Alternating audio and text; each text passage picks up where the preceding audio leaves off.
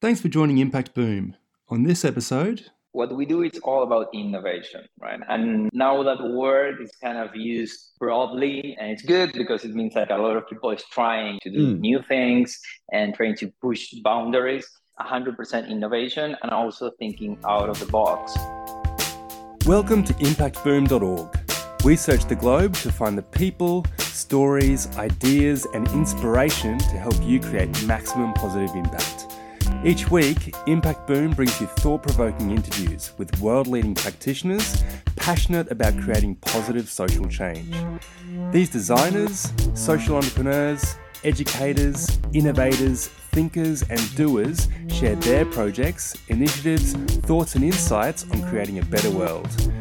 You can find all the stories, links, and other great content at impactboom.org.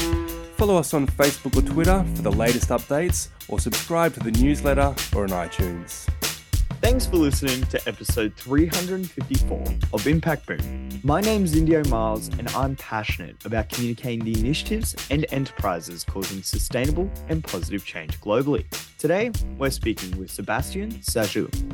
Sebastian Saju is an Argentinian entrepreneur dedicated to promoting environmental sustainability and rational use of resources between governments, businesses, and individuals. Through his extensive experience dealing with consumer brands marketing and corporate sustainable responsibility, he became immersed in the development of innovative solutions to help them become greener. Sebastian currently leads the ArcLight team on the commercialization of the first 100% sustainable commodity, an artificial gravel for the construction industry, which is 3 times lighter, 10 times better insulator, cost-effective, and made 100% from non-recyclable plastic waste. Designed as a scalable solution from the cradle, it is capable of processing mixed and other hard-to-recycle plastics at a cost-competitive rate, even to landfill tipping fees. On today's podcast, we will discuss how designing sustainable building materials can lead to broader environmental impacts, and why social businesses must embrace innovation as a core practice to succeed. Sebastian, thank you so much for joining us today. It's great to have you on the podcast. Hi, Indio. Thanks for having me and thanks for that awesome presentation. Really good. Thanks. Awesome. So to start off, could you please share a bit about your background and what led to your work in branding, social enterprise, and sustainable building?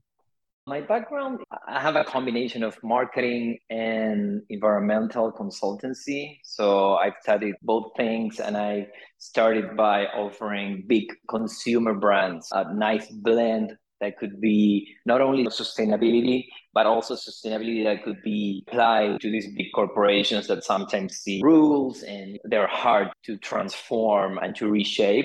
Coming from knowing a little bit of that area is that I was able to get my first customer, which was Coca-Cola. So that was a great experience. I was back in 2012.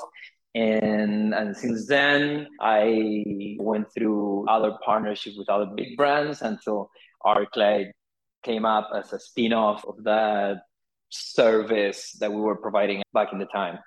Wow, that's really interesting background there. And as you touched on at the end, you're now the CEO of ArcLight. So can you tell us a bit about this social enterprise and how it is creating positive environmental change? What we do is very simple. Our mission is to tackle plastic pollution. We work here every day to develop new technologies and enhance the technologies that we already have in place to be able to pick up more plastics, get into more complex processing, and scale that impact by partnering with other third parties, licensees, and partners that want to scale that technology up. Our goal here, or our main KPI, is tons of plastics that we remove from the environment. 1 ton of plastic that we mine from a landfill, and this is because we only do unrecyclable plastic, so we only take plastics that are currently hitting the environment. 1 ton of those plastics get transformed into 1 ton of our product, and that's what we do every day, trying to multiply that KPI to multiply the positive impact. It's a really fascinating social enterprise, and ArcLight's doing a lot of amazing work and is quite innovative. It has a lot of, I'm assuming, positive claims about all of its environmental impact and the way that gravel is creating that change in that industry. So if you're talking about when you were building ArcLight from that ground up and looking at how to brand it and how to market it and all of that, what role does innovation and technology play within that? And how does it also help enterprises create products and services that balance that creation of value as a product, but also balance it with the negative impacts that product may cause? What we do is all about innovation, right? And now that word is used broadly, and it's good because it means that a lot of people is trying to do new things and trying to push boundaries. 100% innovation and also thinking out of the box. My background is on, as I was saying, like more communications, marketing, and sustainability. But we ended up building a facility that has a lot of hardware. We got involved with the built environment. So now we know about concrete. Then we got partnerships with the hydroponics market. So we started to learn more and more about what our product could do for people and for other companies. And it's all about learning and innovating and trying to see, if I'm not a plastic recycler, how would I solve this from where I'm sitting? So I think that's how we got where we got, thinking very differently to other standard plastic companies or recycling companies in the industry. And the good thing about innovation now is that most commonly it's already partnering with sustainability. Most of the new ideas coming to the market or coming as new products or as new services already have a sustainability side or positive impact. I don't see any new business growing or being born without that sustainability side or leg. Thank you so much for sharing that information there with our audience, Sebastian. And it's very clear that innovation plays a huge role within the activities of ArcLight there and helping them create that environmental change. And if you were going to make a comment maybe a bit broadly on that business and social enterprise sector as a whole, why do you think it's important for businesses to engage in creating social or environmental change alongside making a profit? I would say it's necessary because there's no other way that we could survive in the long term without going that way. First of all, it's a real need. But I would say that companies and the markets, they don't move by future needs, right? They move by immediate needs, usually money, immediate results. So I see that what's pushing them or us to go that way is the consumer. Normal people with their daily actions is the one that can build the change and push the companies to make a change and grow that impact. Because sometimes us as consumers or as regular people at home, we don't know what to do to help. How can we collaborate rather than separating the trash or doing minor things? But if we push the companies we buy from to align to these more sustainable practices, then that's where the impact or the scale starts to happen.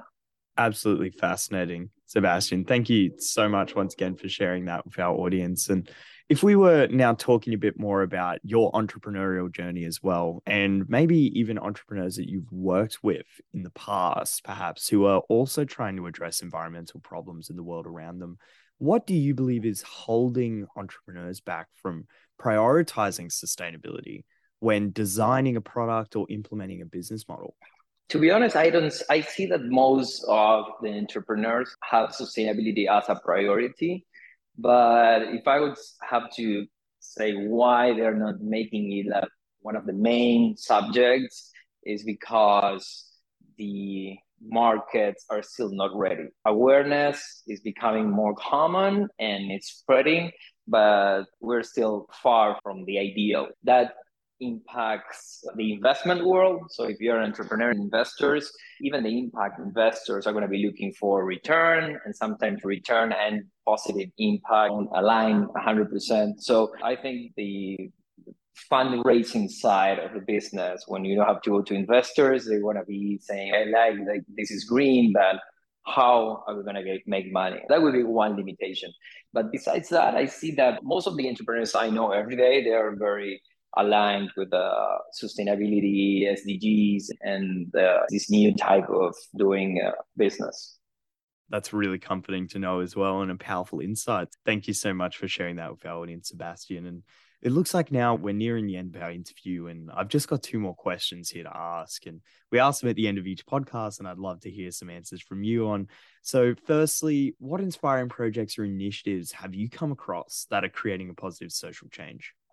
I've seen a lot of innovation in the plastic world, trying to tackle the same issues we're tackling, like plastic reaching the environment. And most of these initiatives have a lot of potential. They are still green. They still need a lot of investment, time, R&D, but it's definitely, this is heading the right way. But besides all these different projects or companies, what I've seen that is really interesting are the organizations that are starting to come up with providing resources for these startups, generating networking, providing pro bono help, providing legal advice, connecting to big corporations. There are several, and we are engaged with a few of them, that help compensate the lack of resources that every startup has. So being able to connect to other people and with these networks, I think there's a lot of potential and it's a lot of help for new startups coming up.